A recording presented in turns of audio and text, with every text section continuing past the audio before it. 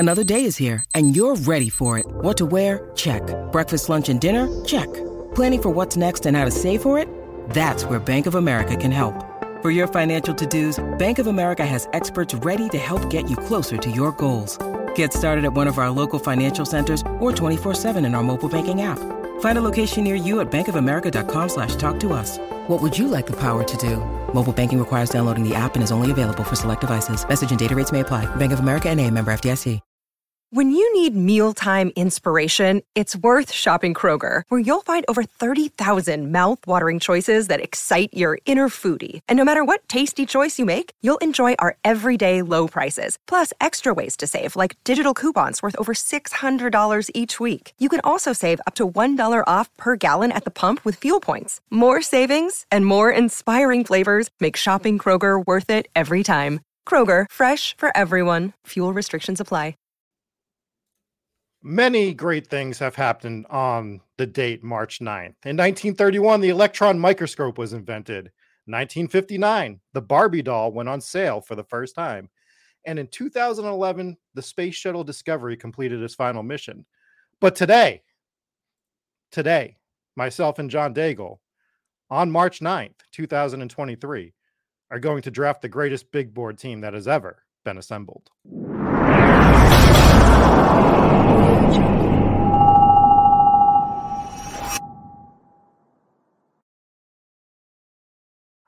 What's going on, Mr. Daigle? I didn't set us up for failure at all today, just so you know.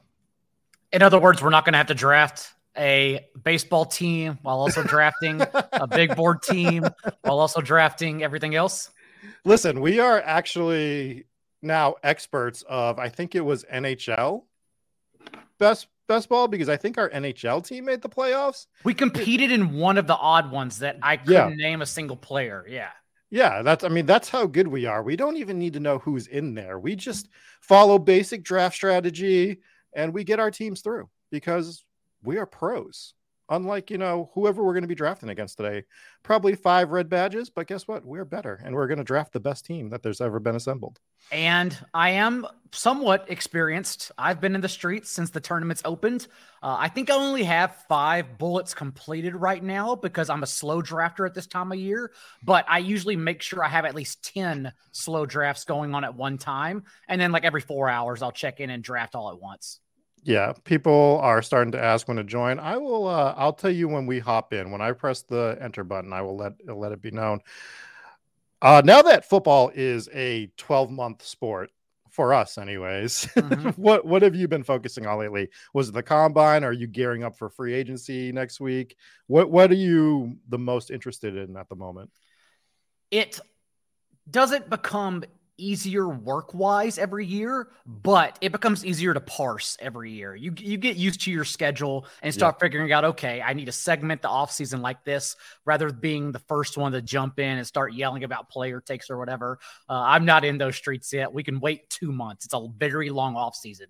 So right now, the free agency tracker is up at 44.com where I literally have blurbs on every free agent, defensive line, offensive lines included, because those help me in my process throughout the offseason ahead of team previews that begin in July. I'm also writing rookie blurbs for draft day around the first 2 days anyways for skill players that will be released on draft night as well. And then best ball tiers, which I believe I'll have out a couple weeks after free agency, maybe the week after free agency, every single position ranked, usually the top 60 at running backs and wide receivers. So all of that's happening right now behind the scenes, which is good because there's a difference between the day-to-day grind and what we do in the regular season. The offseason comes and it's more about big picture projects and working on those quietly. But that's a put on an instrumental, a live concert, music, and just get to writing and working on spreadsheets early. That's the easy stuff. So no, I like this time of year a lot. See, I keep up with the rookie stuff as soon as it starts hitting, just because obviously you have to for best ball. But I love NFL free agency. We have Aaron Rodgers in a dark room for 3 whole days, 4 whole days. I love the drama of, is he going to the Jets? They're flying across the country. Why? It's not 1971. It's not like they can't just hop on like a conference call with them, but they have to be in person with Aaron Rodgers before he enters a dark room again. And all the other stuff. We had Derek Carr going to the Saints. We have Geno Smith signing, I thought, a very team-friendly deal to stay with the Seahawks, allowing them to still draft a quarterback. So the intrigue's still there.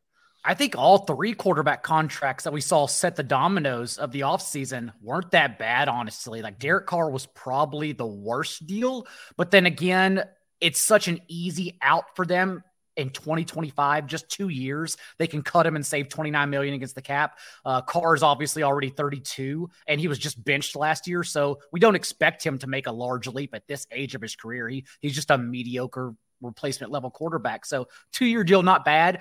Daniel Jones also basically a 2-year deal since they can save money in 2 years. And then Geno Smith was a 1-year front loaded deal. It's very clear that they're still in on the quarterback market there.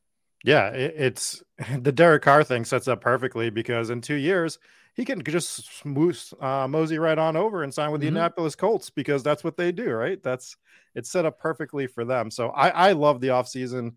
I love free agency. I am looking forward tremendously to next week and to see what we're getting there. I do wish it were a little weirder though. Like NBA offseason's weird and fun. Yeah. Remember the bubble, if we go back that far, and every report out of the bubble was that even like I'm going to be asked to remember NBA players now. Former Portland shooting guard CJ McCollum. Thank you. McCollum turned his hotel room knowingly into a wine room. He set it at a certain temperature, and they brought into the bubble just like crates upon crates of his own wine, and then used his room as a wine room while he slept with other people, like teammates around the league in the hotel. Like the NBA is weird. That's why it's always fun in the offseason. For us, the weirdest we get is the Aaron Rodgers darkness retreat. You mentioned Derek Carr, that one. And if you read Nick Underhill's terrific breakdown, like Derek Carr apparently signed with the Saints. One of the reasons we believe he signed with the Saints is because he's so easygoing, like even to his interviews with the Saints, like under the table meetings at the combine, he just wore shorts and a hoodie. Whereas whenever he met with the Jets, they took him out to like an expensive steakhouse and like restaurant. And that's not Derek Carr at all. Like he's a typical Cajun food kind of guy. So it's little things like that I find fun for the offseason, but the NBA is definitely more fun. Oh, that sounds like the Jets are the perfect fit for Aaron Rodgers because he needs to be the center of attention, and I would expect it to happen. I think we're gonna get that and Jimmy G to Las Vegas very soon. Actually, oh, you think Jimmy's gonna go to Vegas? Like, everything I have heard, it sounds like Jimmy G's going to Vegas. Yeah, I mean that makes sense as well. He goes back with his former offensive coordinator there, Josh McDaniel, of course. Josh McDaniel. Yeah, so that all. And Devontae Adams knowingly won't play with a rookie wide receiver. Adams, I believe, is 31 this offseason. Like he's beyond the point where he wants to be on what will be perceived as a rebuilding team. Yeah, I mean that makes sense as well. All right. Well, we got a little bit of our overview. We're getting ready for free agency. I'm excited. Also, we'll talk about it during the draft, but the running back situation, I know that Saquon did get franchise tag, and so did Josh Jacobs, but some of the running back movement that we're going to see is real interesting this year to me. All right. So we are entering the draft right now. I will present my screen and we are going to draft the best team that has ever been drafted. We're waiting for 4. We're going to try to anyways. We talk in guarantees here. I don't know if you remember the Royal Rumble. What do you think has been your biggest weakness so far? Like your obvious weakness when drafting early? Because I get back in just to make sure I have ADP like going in my head and understanding the tiers where players are being drafted at. Yeah. But like right now, honestly, stacking, especially because we don't have schedules for games and teams, like we don't have bye weeks. I think stacking has been my biggest problem because I've been misplaying ADP in my head. I'm getting a lot more accustomed to it now. I'm seeing how far Kyler's falling, for instance. I'm assuming that I can stack Raiders with Jimmy G if Adams falls later in the first round. So I'm quickly learning what to do, but I think stacking has been my weak point so far. I wouldn't say stacking's been my personal weak point because I've been making it a point to do like an Aaron Rodgers with Garrett Wilson stack since these opened. Okay.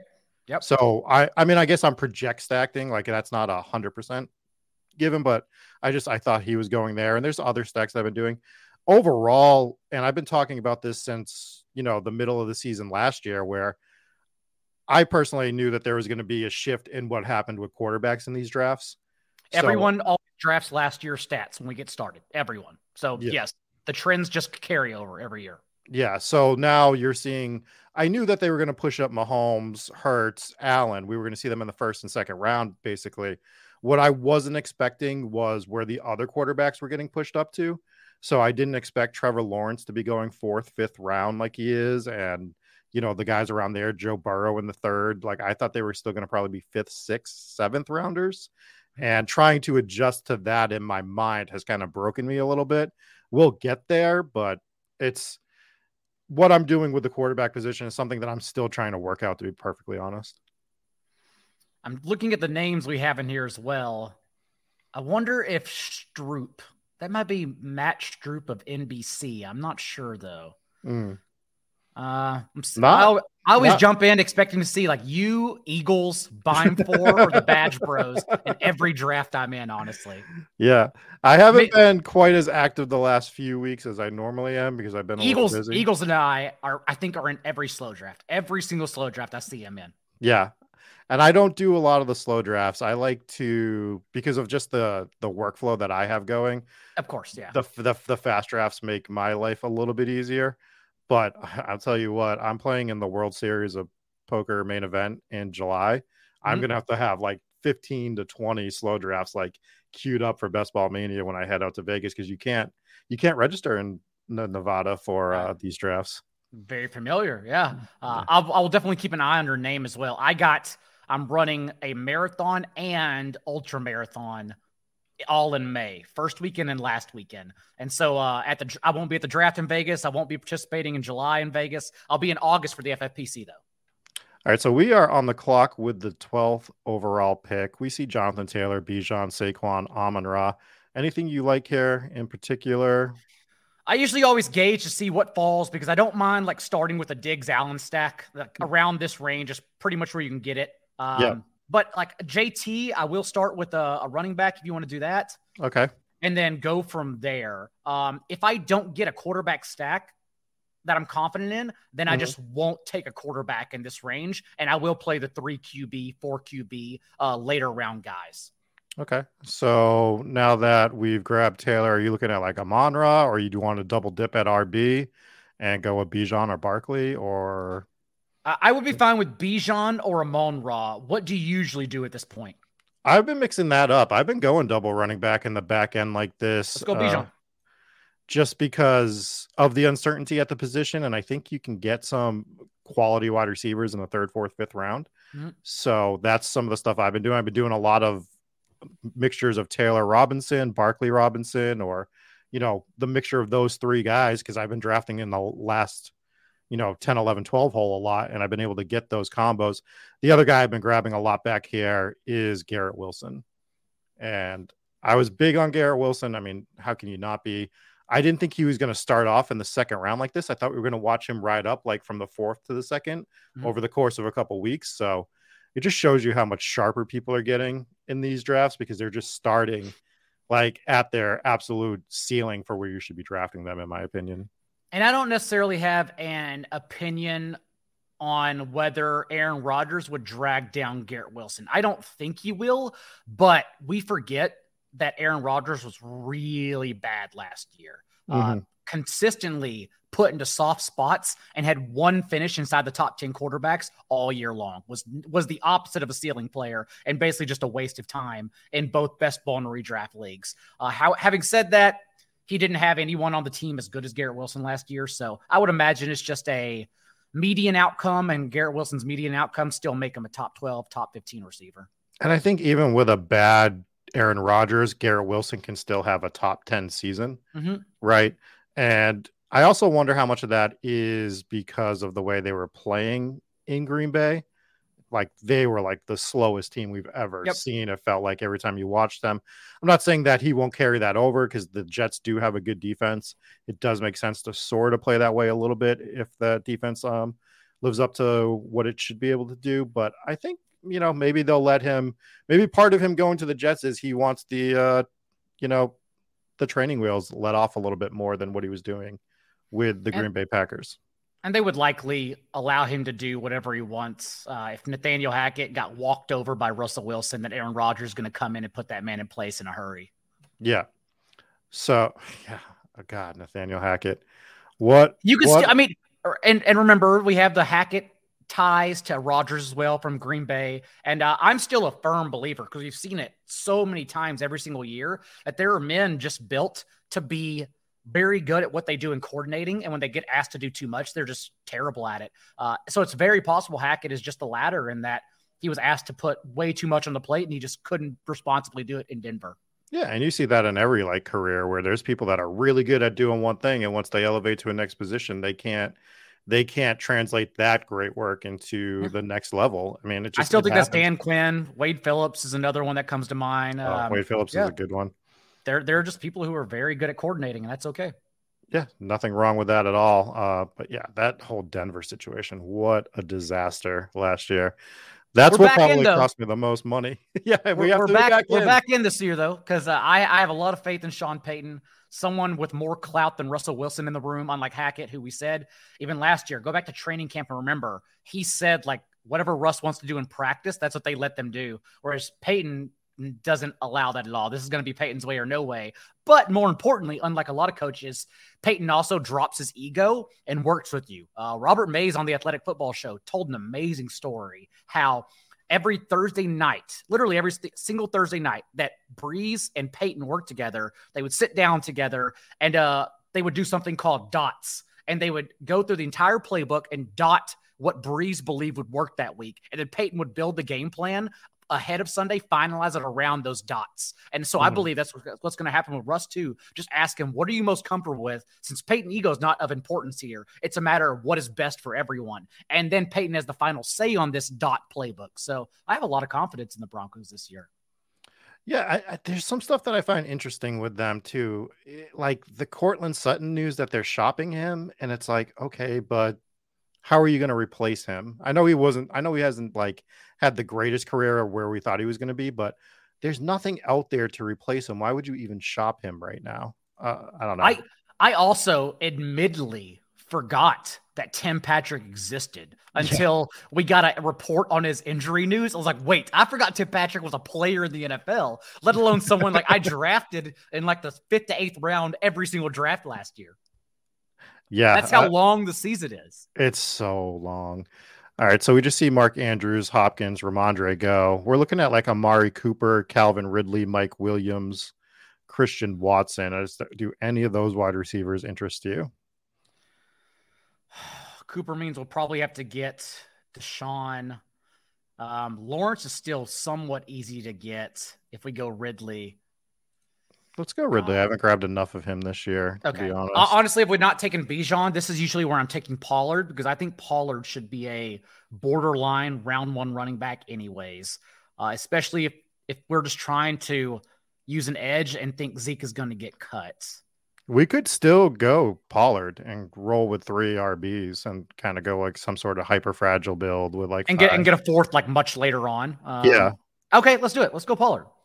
I'm not opposed to doing that. In my opinion, Pollard is going to be the Barkley of last year, where we're drafting him in this range in the 2nd or 3rd round, and then I guarantee you he gets back up to literally fringe, like 12 to 14th overall pick. By June or July. You know how quickly ADP moves on this thing. We see Lamar go right after us, and this, speaking of like interesting, fascinating off-season stuff, this Lamar stuff is super interesting to me, because for like someone who covers best ball and fantasy, I think the worst place for him to go is back to Baltimore in terms of like fantasy relevancy. Like, not that he won't be fantasy relevant because he's Lamar Jackson, but like I would love to see him in Atlanta or, one of these other destinations that have some skill positions that he can go to. Baltimore, they have Mark Andrews and they have nothing. Do you lean some certain way on what you think is going to happen with this Lamar stuff? I still think he ends up playing for Baltimore in the end. And we've already received the reports quote unquote reports, since very clearly, every reporter was texted from the same agent at the same time that their team is out on Lamar Jackson. It's collusion in the highest order, and it's amazing to me whenever someone has opinion other than this being collusion between the rich white men of the NFL. Yeah. But we've seen them already blackball Lamar because they want to ensure that Deshaun Watson's fully guaranteed contract is an outlier. Remember, Watson even said he didn't want to go to Cleveland, and then they called him back up and gave him the fully guaranteed deal. He's like, oh, well, in that case, maybe we can make something work since you're giving me $260 million. Fully guaranteed. I don't even have to play. It's fully guaranteed. It's amazing. And so they're trying to obviously exclude Lamar from that. But in the end, I do think he'll eventually come to an agreement. It won't be on the $32 million franchise tag or the non-exclusive tag. No way. He's not going to play for that. He needs the guaranteed money, especially the way he plays. So I eventually think he settles on Baltimore. Now, the next issue is what you talked about. Given his ADP as a top 5, top 6 quarterback, that's a major concern because it's been 2 years now since it's MVP season, and he hasn't had that ceiling. Over the last 2 years, he's played 24 games. He has just 5 top 5 finishes in that time. So, like, he's a player where ADP and performance for a 2-season resume has been completely out of whack. So, actually, like, I'm completely out on ADP right now, Lamar Jackson. And that's a situation where after the first 3 go, after Allen, Mahomes, and Hurts go, and I can't fit, not even Burrow, and I can't figure out a stack with those 3, that's when I let it slide. And then I start figuring out who I'm going to stack in 3 or 4 QB builds. Yeah, I've been doing a lot of the 3 and 4 I guess 3 QB builds more so than 4. I've been doing a lot of 4 tight end builds, but it's kind of the same idea. I did have buying for a grab Lamar last week when we did a draft, and I think that's the only share that I've personally drafted of him. Mm-hmm. But yeah, I mean, it's just we see Lawrence go in the 5th round, so we won't be getting that stack. That's about the time Lawrence has been going to. I still depends wonder, on your room. Yeah, I still wonder if he's a value. I will see him sometimes in the 6th or 7th round. If that's the case, I think the Jag stacks are pretty easy to get still, honestly. Between Calvin Ridley, Evan Ingram, if you want to grab that dead zone and tight end. So I still play around with it. I still think ETN's a value as well, despite Doug Peterson's statement from the combine. I wanted to add 2, 3, or 4 running backs. And so I'll make sure I onslaught them all together. Yeah.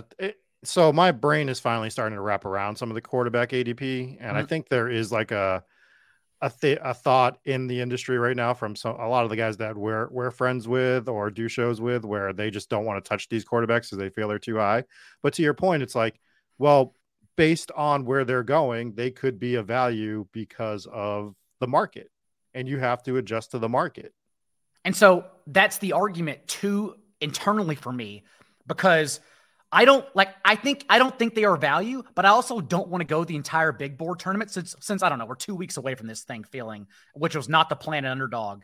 I don't want to fade that entire range of top 3 quarterbacks for an entire tournament. I think that's a waste. So that's why I don't mind sneaking it into my portfolio. Yeah, I agree. And I think like just being vehement. Oh, we're on the clock. Is there anyone? Keenan Allen stands out. I think that's fine. Going back with Justin Herbert. They restructured his deal, so that's basically guaranteed he'll return. We can go Marquise Brown. Kyler Murray is still very easy to get. If you're stacking Arizona, I don't really. We do have Kyle Pitts on the board. Gosh, fucking Kyle Pitts. I don't mind Mike Evans, Marquise Brown, or Kyle Pitts. Go Mike Evans. Go Mike Evans. Let Galaxy brain with me for a second. Did we get it? Yes. We did. So the reason I do this is because go to quarterbacks really quick. The issue is that we won't. Oh yeah, it's not going to work out. I'm sorry. But the reason I do this is because that Mike Evans has been tossed around in the Chargers trade rumors. And so I sometimes try to gal brain. Oh, I got you. Herbert, Allen, and Evans trying to get like this Kellen Moore offensive onslaught happening. Again, like this early in best ball season, I'm gal braining every single stack possible. Those are the stacks I gravitate towards. Yeah, it's going to be interesting to see what Tampa does with both wide receivers, right? Like, because Godwin has been rumored to go a couple of different places. Evans has been like vehemently rumored to get out of there, and looks like they're just gutting that entire squad. So yeah, I don't hate it. I think the two closest teams to, I don't think we have a fancy name for it yet, but basically tanking for Patrick Mahomes Jr., tanking for Caleb Williams are definitely the Bucs and the Titans. Those are the two teams that are closest. Because if the Titans do find a partner for Derrick Henry, Tannehill's gone, like the largest cap hit of any player in the NFL, and they can save $29 million by cutting him, roughly $29 million. So if that's the case, like they are going to just leave the slate entirely clean, and they will have the worst roster in the NFL by far if they get rid of Tannehill and Henry. So I think those are the two options right now for Caleb Williams, number one overall next year. Yeah, so we hear these things like about Derrick Henry and even Nick Chubb possibly being on the trading block, and I hate the way that whole tweet came out worded, where it's like the Browns are considering trading Nick Chubb. It's like, yeah, well, everyone should be considered to be traded. Like you're just leaving yourself the out, and I understand it, but what are you going to get for him? Like that's my concern. Like, what is Tennessee going to actually get for Derrick Henry in a trade partner? It's not going to be anything like to write home about, I would think. Like a contender is going to give him what, maybe a 3rd round pick? No, yeah, because remember the Giants dangled Saquon Barkley last offseason, and all they were asking for was a 2nd round pick, and they didn't have a single person throw it out there. So with a player with more touches under his belt, like a Henry, I genuinely don't know. It would have to be a win now team, honestly. And, smart win now teams like the Bills and Eagles don't make that deal because they also understand it sets them backwards. Right. And like the Eagles would be a great team for Derrick Henry, right? All things considered. Yeah. But to your point, I don't think they're going to pull the trigger on like a 3rd or 4th round pick to acquire him, because I think they're fine with Gainwell and bringing in one of the 15 veterans that's out there if need be. And I do think we're going to see Trask, because they mentioned competition. I think it's going to be him and a veteran quarterback. I don't think the Bucs even toy with a rookie quarterback, honestly, because again, they're just trying to rebuild this thing. And I don't think Bowles is the answer either to help rebuild this thing. I don't want Bowles touching Caleb Williams in any developmental years at all. But yeah, I think it's just a total rebuild with Trask and whatever veteran, which is amazing. Well, that's probably why he's still there, right? Because they're like, he's set up on the dummy year of the coach. They get rid of him after this year. Mm-hmm. They go for the complete rebuild. They find they got to go offense for their coordinator, if that's the way for their head coach. I mean, if that's the way they go, I would think, unless they just really like a coordinator. But yeah, I think to your point, Tampa did what they were supposed to do, and now they have to reset, basically. And we'll see also what their mindset is, because like Jason Light, remember, was one of the NFL's worst GMs. He has a couple hits here and there, but was literally one of the worst minds in the NFL until Tom Brady decided he wanted to play under the sun. Like Light didn't do anything to help that team out. Brady just said, I don't want to play in snow anymore. And also this ownership family is offering me like everything I would ever want, not to mention I can build the roster the way I want to. So I also fear that Light is about to just get exposed yet again, since everyone's forgotten how poor he is at his job. That's a great point as well. I mean, things get a lot easier when you bring Tom Brady in as the quarterback, right? Life gets a lot easier. Yeah. Yeah. So we're going to be coming up on the clock again. We see names like Rashad Bateman, Tyler Algier, Kadarius Toney on board. Some of the quarterbacks that are currently left are Dak Prescott, Deshaun Watson, Kirk Cousins. So that's starting to get into the range of what are we going to be doing with that position? Right now, our team has Jonathan Taylor, Bijan Robinson, Tony Pollard.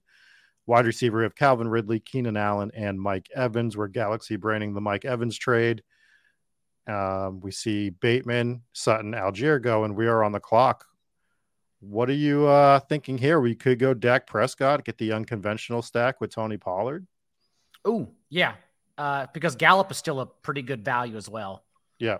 Last year was obviously not the time to take Gallup, coming off of reconstructive knee surgery, and everyone thought he was a value. This year is the time to take Michael Gallup. So we'll take Dak Prescott. And looking at the wide receivers, I don't hate taking a shot on Kadarius Toney here.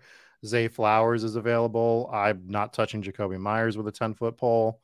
Brandon Cooks is fine, but I like Mooney better than Cooks or Myers. I think I like Cooks more, but Toney, his ADP is going to rise from here. Mm-hmm. So it's almost like we are still getting him at value, despite what I think, because we can just draft Toney, because obviously, like, the Chiefs have already yet again begun hyping him up. Remember, we did 2 weeks of them hyping up for the Super Bowl and he played 6 snaps. He just luck boxed into a touchdown.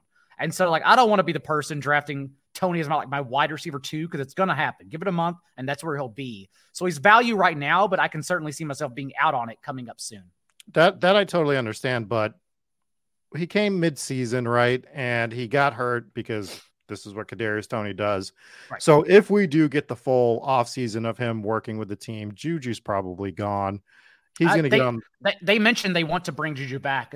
It's obviously going to depend on Juju, the rest of his deals on the market. But honestly, this is a team that brought back Demarcus Robinson for 3 years in a row. Like, if they bring back Juju on another 1-year deal, that wouldn't be shocking. They might not be able to, just with the way the wide receiver market is this offseason. I think Jacoby Myers is like projected to get the Christian Kirk deal, which I had a bet with the great roster watch, Alex Dunlap, at the combine, because I told him I think Jacoby's going to get 17 to 20 million annually, just because he is who NFL minds perceive as the best available wide receiver on the market. And maybe they're wrong, maybe they're right. I don't know. He was a former undrafted free agent, so good for him. He's about to get paid. But yeah, I think since the market makes the money, thus Myers, as you said, like Kirk getting 17.5 million per year and living up to it in year 1 at least. I think Myers will get roughly, around that range, honestly. Yeah, and good for him. I make all the Absolutely money you can, man. Make all the money you can. I personally think Jacoby Myers sucks as a Patriots fan. Oh, I wouldn't say suck. He has sure hands. He's a good possession receiver. But he's not. He'd be a great third wide receiver on. Yes, it's not his fault though. The Patriots have lost their lust in building offenses, that they have no idea how to build an NFL offense. They have zero clue how to do that. It's not his fault. He shows up at the number 1 wide receiver. Like, it's the organization's fault. He's a good player. No, I agree. But if you're sitting here watching them, not that I like fanboy over teams like I used to, but man, I guess there was some lateral hatred because of it towards him, because of the team building. We have Danny go ahead. I wish I had a good idea of where Greg Dortch was going to go. I think he's the most interesting name on the market that no one's talking about, because we saw him be like an incredible possession slot receiver. And yes, that was the horizontal raid that didn't know how to do anything else but hammer their slot receiver targets, but he did it successfully. He was fun. And so I think a team could get a very good value on him. Yeah, that's a fun one. I honestly, some of these names slipped through the cracks, and I didn't even know he was a free agent this year. So seeing where Greg Dortch goes is going to be fun. We have Danny in the chat. He says, with all the free agent, let me try that again. With all the free agent running backs and rookies, I feel there's so much uncertainty at RB. It makes sense to wait on RB and capitalize on the chaos. I don't disagree, but I think that there is some value in the early rounds at RB, especially towards the back end of the first, early second, like we saw with our draft.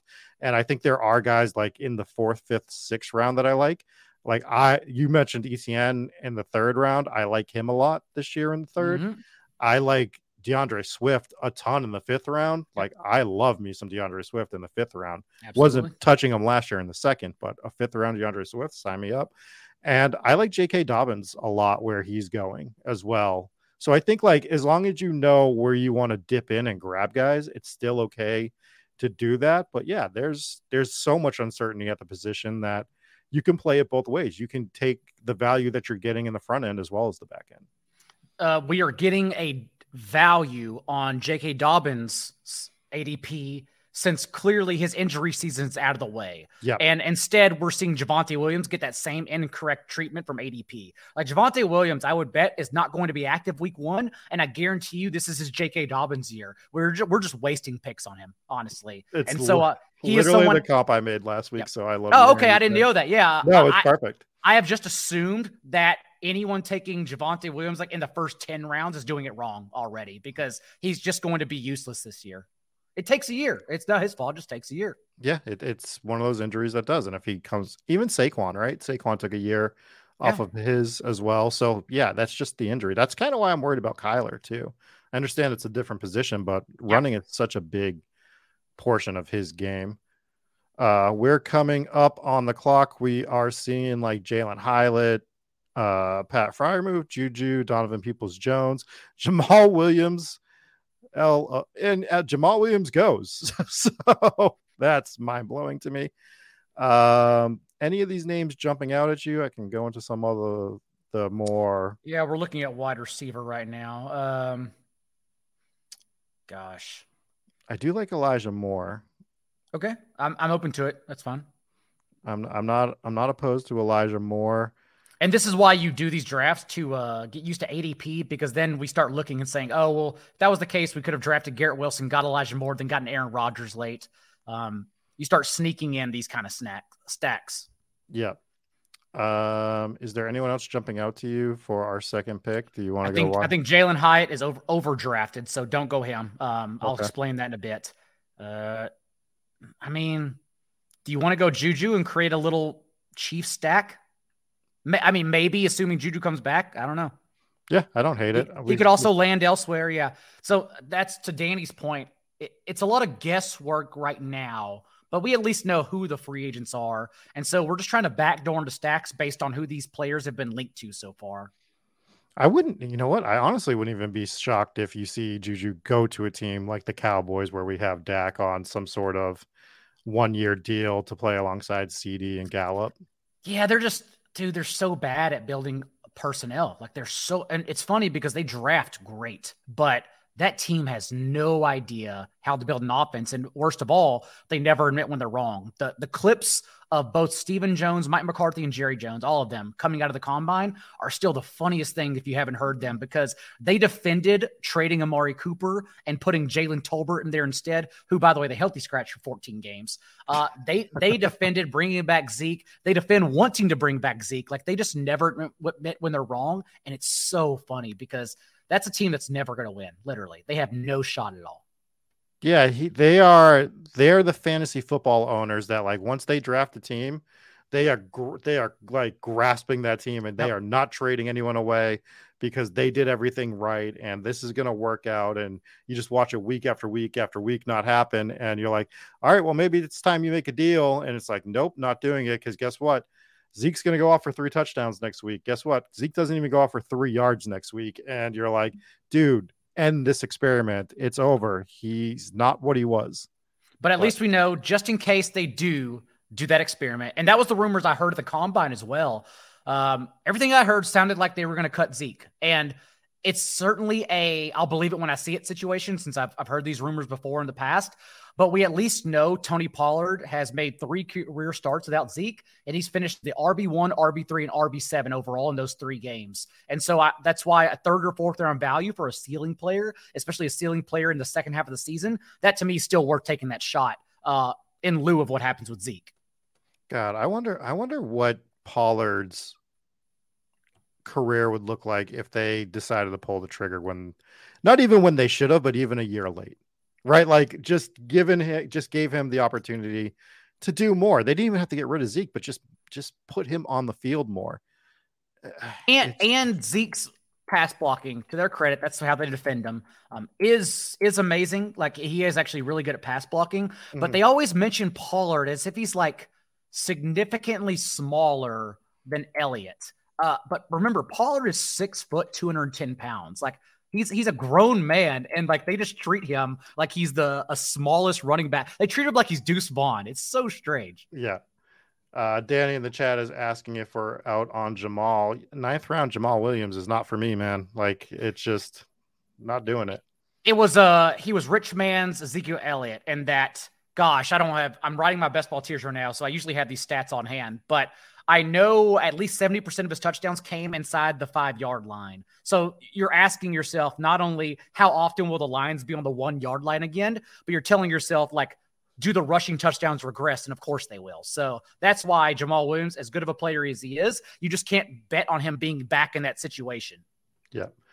And I do think he goes back to Detroit because he does all the things Dan Campbell loves.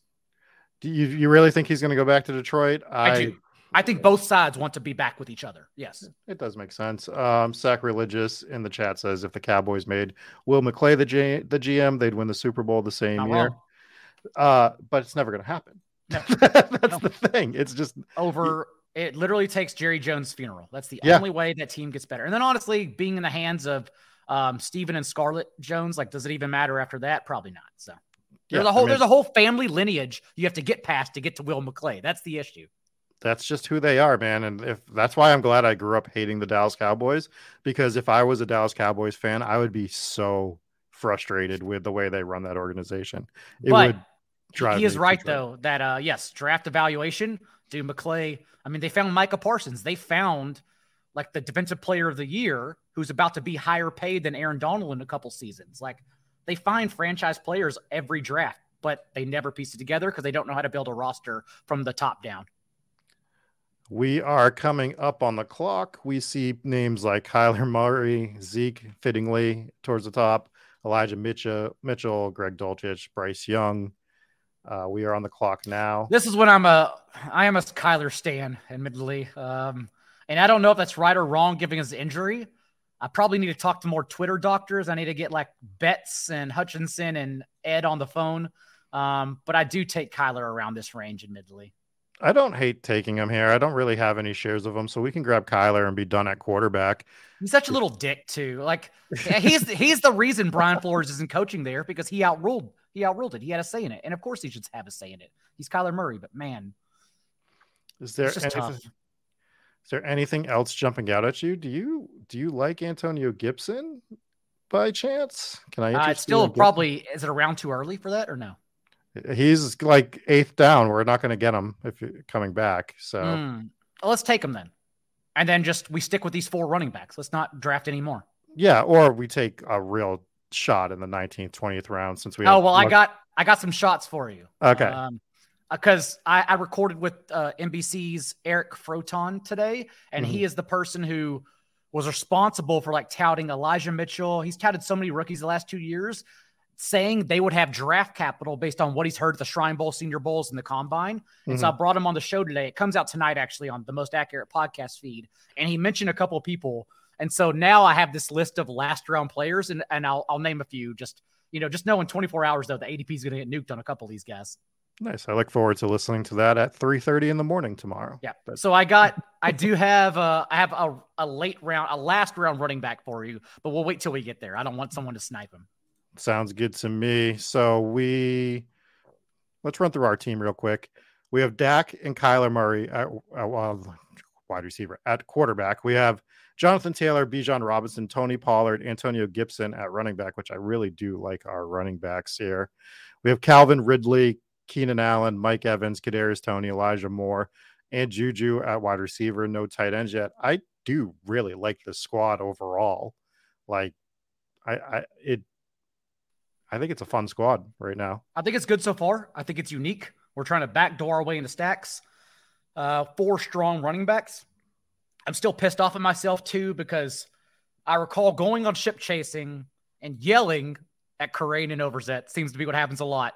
And telling them like running back in the Best Ball Mania is how you win it, by finding the correct running back. Because yes, the 1% running back is more volatile than the wide receiver, but the whole point is to chase the player with a higher ceiling. And the winning running back every year has a higher ceiling than the winning wide receiver. So it's important to get that guy in the first round.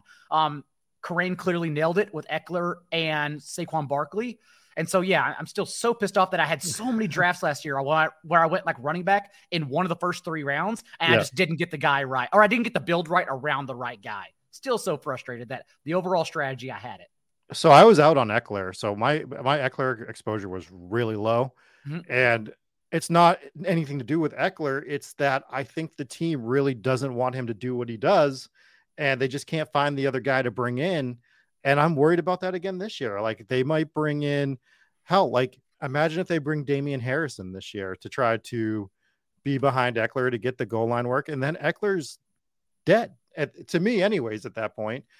But something could happen with Harris and they just rely on Eckler for that workload again. It's such a tough spot with him. Well, remember, Eckler even said last offseason he doesn't want to do it again. Right. Like he said, like, this shit hurts to do this every single week. That's why they got like a 300 touch guy from college in Isaiah Spiller, but it just never worked out. He could never put it together. I will say Josh Kelly, as bad as he was 2 years ago, last year he was good when he had the ball. And Kelly was already someone he mentioned and mixing into a committee this year. Also, we are assuming the Chargers add a deep wide receiver. And so I just think the offense is going to be different in the fact that now this year, Justin Herbert won't look up and see Jalen Guyton and say to himself, oh, I have to pass to Eckler because that's Jalen Guyton. He's not getting the ball. Like, he's actually going to look up and maybe see DJ Chark, a Mike Evans, someone like that who has actually downfield prowess, and he'll throw to him instead. So him and Barkley, like, you could argue they're two definitely going to lose their target shares. Like, there's no way Barkley leads the Giants in targets again. There's no way. Joe Schoen. Who do they get? Both Joe Schoen and Brian Daigle have hammered home the idea, like, they're getting receivers this year. That is their priorities, to build receivers this year. So I don't know who they're getting, but it will certainly be a better option than just hammering Barkley and having him fizzle out in the second half of the year. Yeah, that's a good point. We're going to be up on the clock again. I want to stick with this first round running back talk after we draft, because I have a theory if I ever get picks in the first, second, and third spot going forward on how I want to play that somewhat with the way the ADP is right now. But let's start looking at what we got here. We're seeing like Rondale Moore on the board. We see Michael Gallup, Anthony Richardson, who I am now just not touching, not at all. I mean, since we have Kyler and Dak, we can double tap Rondale and Gallup if you want to.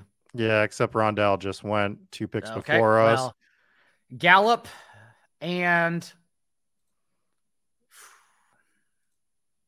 let's see what we got for wideout.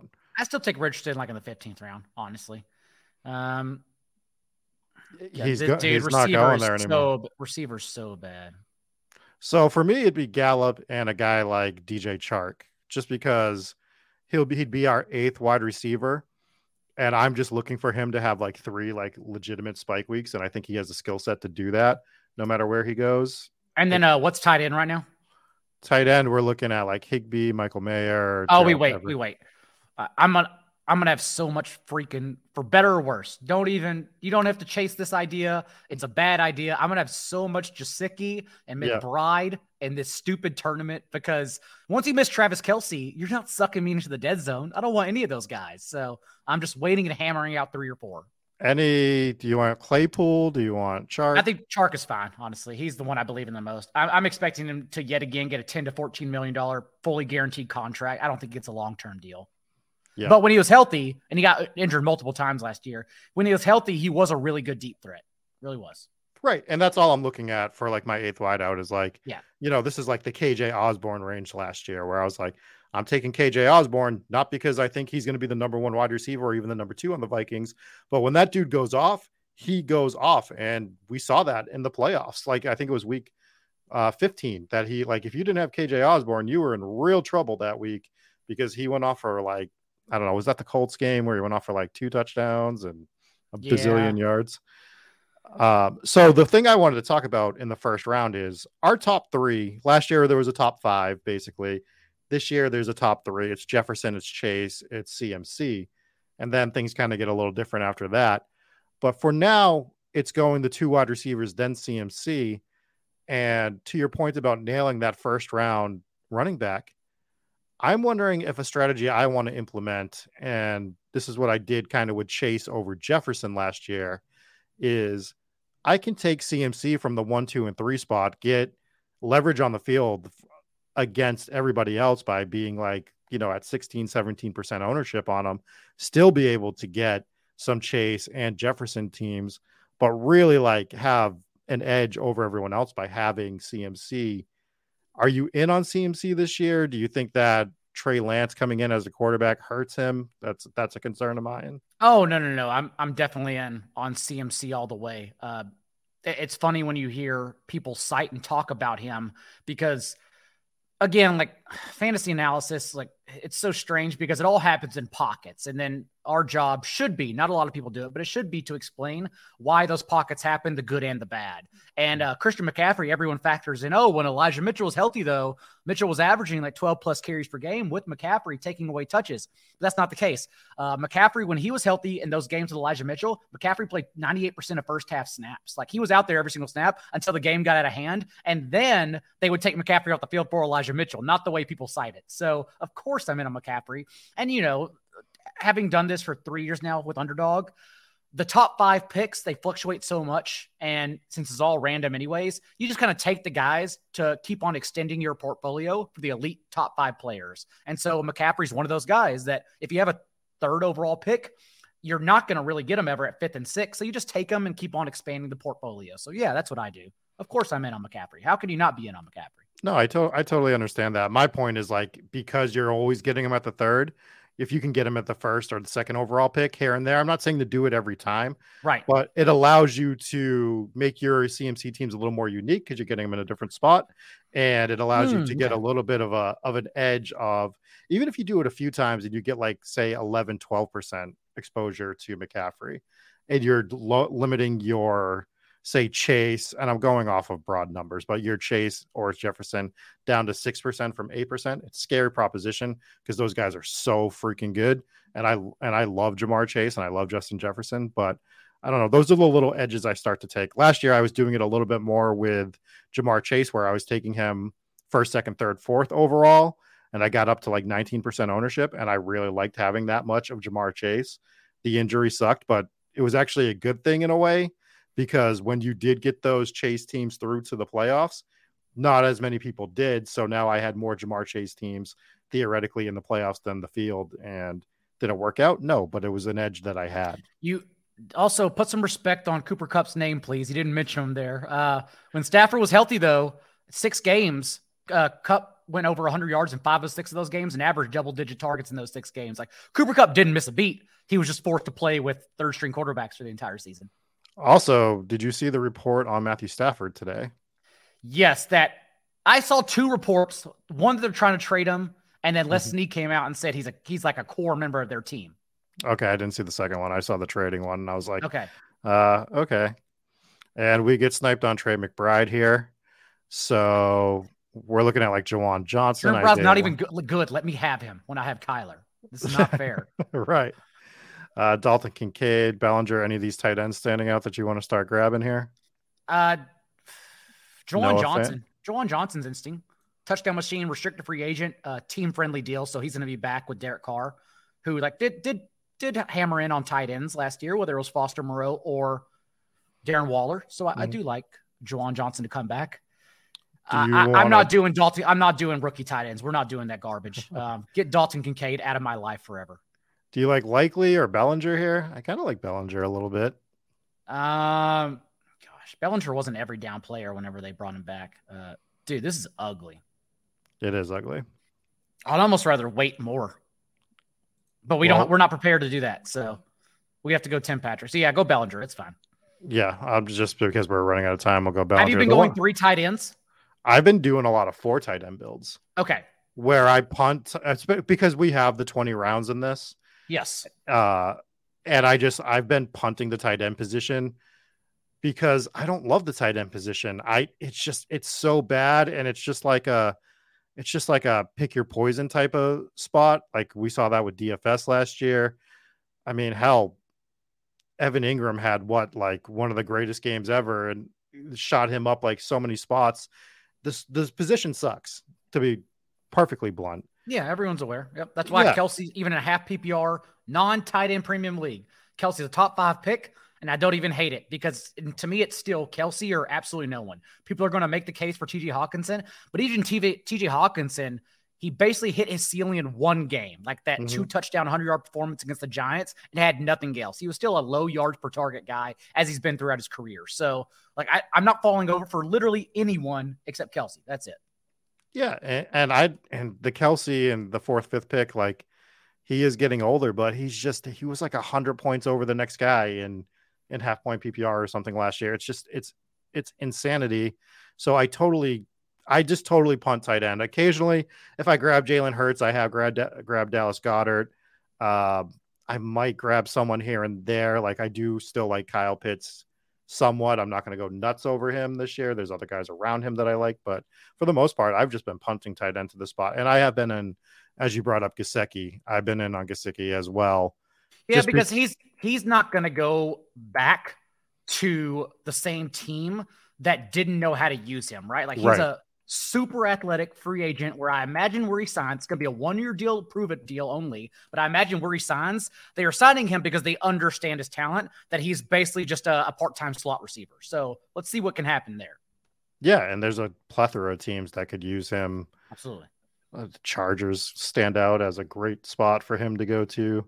Chargers were running Stone Smart out there, who no one knows unless you have to dabble in routes on spreadsheets, but Stone Smart was basically their starting tight end in the year. So yeah, Chargers could definitely use him. Heard that was your nickname in high school as well. You were just so smart they had to call you Stone Smart. I don't think so. No, I did shock everyone at the combine when I told them, mind you, this is a decade. No, this is not a decade. This is 17 years ago when I ran a 4.5 at 190 pounds. I was a little wrecking ball. 5'10", 190, ran a 4.5. But now, no more of that. No, not even close 17 years later. I think I was running a 4.7 in high school, and there's just no chance in hell that I am even coming close to running a 4.7. I might be running like a 6.7 at this point in my life. I was around Dalton Cates at the combine because he still has a lot more energy than me in his youth. And he dropped everything the moment he saw the 40 drill that you could participate in. And so I did witness him run a 4.65 at, he's 5'11", 140. So whatever RAS says about that, probably not good. I can attest Dalton ran a 4.65. Interesting. Wow, this draft is kind of moving. We're almost back on the clock again here. We're going to be in the 17th, 18th round. I know we have some names for the end. Do we want to look back at tight end here? Yeah, definitely. I mean, we're going to need one or two more here. Hayden Hurst, a free agent. Noah Fant back to Seattle. That's kind of interesting. Zach Ertz is a free agent. No. Zach Ertz signed a contract extension last year, right? Yeah, but he's also 137. He is. I do like Noah Fant. I don't mind Noah Fant. Noah Fant had a couple ceiling games. All right. We could double tap tight end again and get 4, or is there any names standing out for you here? We got Allen Robinson, Terrace Marshall, Marvin Mims, Rashee Rice, Darius Slayton, Richie James. With 8 receivers, Marvin Mims stands out. Mm-hmm. Gosh, I don't know if we want to do Allen Robinson again. That's the issue. I mean, I was making fun of Allen Robinson last week, but 18th round, Allen Robinson. It's true. 18th round on new team too, most likely. Right. Because the fact that the Rams, let's just go Allen Robinson. Let's go Allen Robinson. Screw it. The fact the Rams even came out and said they'll eat like 70% of his $15 million due this year, that makes him one of the better deals on the open market, since we've already talked about how poor the free agency wide receiver market is. Like, Allen Robinson's a good deal for a team, honestly. Yeah. And again, he's going to be our 9th wide receiver. So if he can get in the scoring column for us, like 2 weeks, 3 weeks, great. Right? Like, that's what we're looking for back here. Yeah. So we mentioned Marvin Mims, and that is one of the guys, as I mentioned earlier, brought on Eric Froton, NBC, their lead college fantasy analyst. And Marvin Mims is someone he mentioned to me as someone he wants in every like 4th, 5th round dynasty league and last round of best ball leagues since he stood out immensely at the combine in particular. 16% of Mims' receptions went for 40-plus yards, which is number 1 in the FBS since 2021. And Mims also averaged 13.5 yards per target the last 2 years, which is also number 1 in the FBS, and had an amazing combine in his size, 4.3840. So, yeah, like Mims is a guy I've been adding in the last rounds of every best ball league. And there are a couple more I'm not going to say just yet because they will be available when they come back to us. Marvin Mims is a great name, too. It is a great name. Yes. I mean, I know that's the stats you come here for, is when I throw out who's a great name, but Marvin Mims is one of those great NFL names. No relation to Denzel, right? I don't think they're related. I mean, I don't know much about Marvin Mims, so I can't say that. The family stat that's blown my mind this year so far. I knew James Cook and Dalvin Cook were brothers. What I didn't know is that Dalvin's middle name was James and James' middle name was Dalvin. That's the family thing that blew my mind this year. I was like, what? Why is that a thing? But and I was wrong. They are brothers. There is a relation. Marvin is Denzel's brother. So yes, I'm expecting Marvin to be more successful like as early as year one. There's going to be a pretty decent age gap there. I mean, Denzel's still on his rookie deal, so it's only 3-4 years. Really? Yeah. God, it feels like Denzel Mims has been in the league forever. We've just ran the gamut with Denzel's career already. That's the issue. It feels like, God, I feel like we've been playing him in DFS since like 2014. Now, I believe this is the last year of his rookie deal. And remember, they've tried to trade him every year since they've drafted him. And no one wants him. Yeah, this is the final year, 4th year of his deal. God, it really, like, that is the most shocking stat that's been thrown at me in this entire offseason is that Denzel Mims is still on his rookie deal. And when they unsuccessfully try to trade him again, they'll save $1.4 million by just cutting him. So the ride will be over soon. Don't worry. Where's he going to catch on? Chicago? He feels like a let's go to Chicago and die type. He feels like a let's waste away in Chicago guy. Yeah, for sure. Like everyone else. Still amazing. The Bears ultimately traded the first pick of day 2 for Chase Claypool, who they had no idea how to use. None whatsoever. They put him out there for contested catches, which everyone the last 2 years has blamed Ben Roethlisberger for Chase Claypool's like weaknesses. I wrote in my team preview last year for the Steelers when talking about Chase Claypool that like he deserves as much of the blame as Roethlisberger because Claypool has been miserable catching contested catches throughout his career. Like even with his size, everyone assumes he can do it. He can't do it. Like he's awful at battling for balls. Yeah, that whole situation, it's sad over in Chicago. I do like Mooney. I do think he's a fun wide receiver. Again, I think he'd be way better with like another guy on the other side. And I really think that Calvin Ridley was going to go to Chicago last year if none of that stuff broke with the gambling. I think Chicago was the odd man out because of that whole situation in the wide receiver market. But yeah, man, tough scenes up there in Chicago. But wise of the Jacksonville to sneak in. Absolutely. At his lowest point. It's very much a dynasty trade where, hey, we'll offer you pennies basically for this player who we only usually lose a year on, so who cares? All right, we're going to be on the clock. Do we want to star some of these guys? All right, let's do it. The first one we're going to take is, do you want a receiver or do you want a 4th tight end? Well, do we want to grab Chris Rodriguez? I know he was in your list. Let's grab Chris Rodriguez first. So Chris Rodriguez, the running back from Kentucky, who Kentucky struggled basically all year to run against, a strong Power 5 conference. And then Chris Rodriguez showed up because they shuffled their running backs and had a ton of success.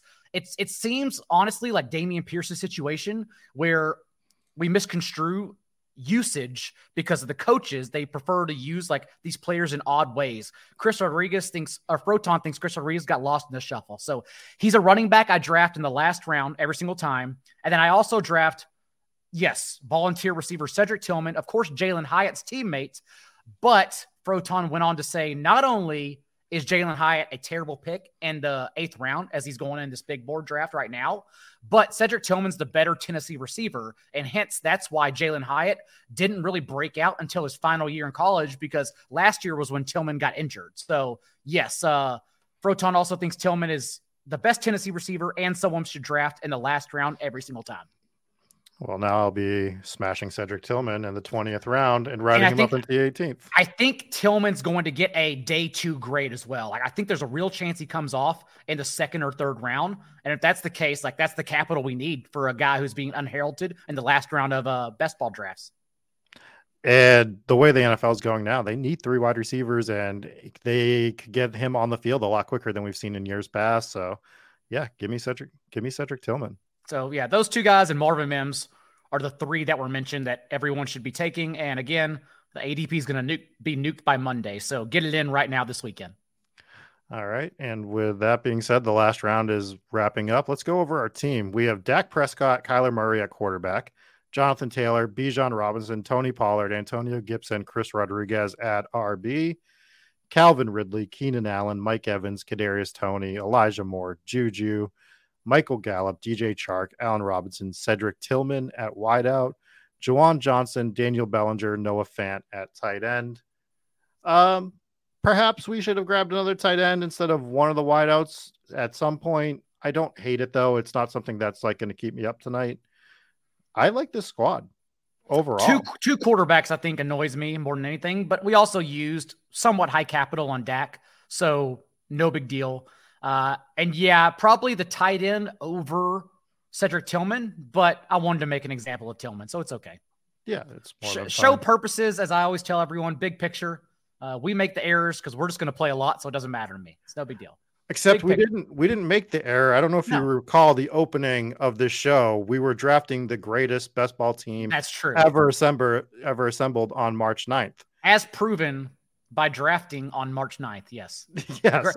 The greatest big board team ever completed at 6:07 p.m. Eastern on March 9th. You are correct. Yeah, and I can't wait to win this. I didn't make you draft 4 teams. We might do the draft cathlon again in the next few weeks. I don't know. I've been flirting with bringing that idea back. People really seem to like it last year. But it is pure chaos trying to draft 4 different teams at the same time. We got Al in the chat saying Tillman is one of the very few X wideouts in this class that were productive in college. Mm-hmm. I got Sacrilegious saying Cedric Tillman is the best big body wide receiver in the class. He's greater than Quentin Johnson. I am a big fan of Quentin Johnson, though. I do wish he would have tested. I would have liked to have seen more, but he didn't because his vertical was amazing at his size.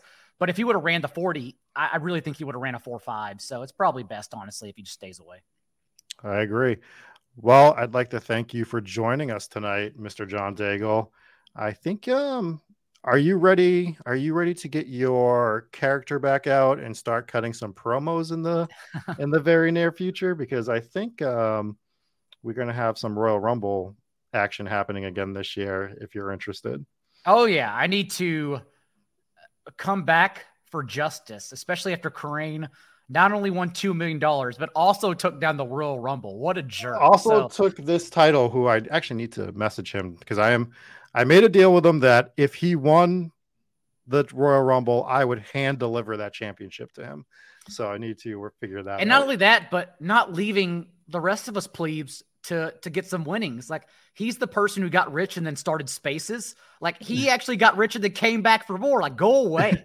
You're successful. Go away. Let the rest of us try to win. Right. Let us do it. But what I will say about the Royal Rumble is what we can tout this year is that the winner of the Royal Rumble has 100% success rate in Best Ball Mania of winning that as well. So every time we've run the Royal Rumble, that person has also won Best Ball Mania. That's true. If you play in the Rumble, you will win.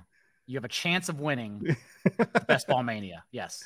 Yeah. So that's going to be one of the selling points for it this year. But yeah, be on the lookout for that. I'm hoping that more people cut promos other than me this year, but I didn't really ask people to last year. But I think this could be a lot more fun this year. It was a ton of fun last year.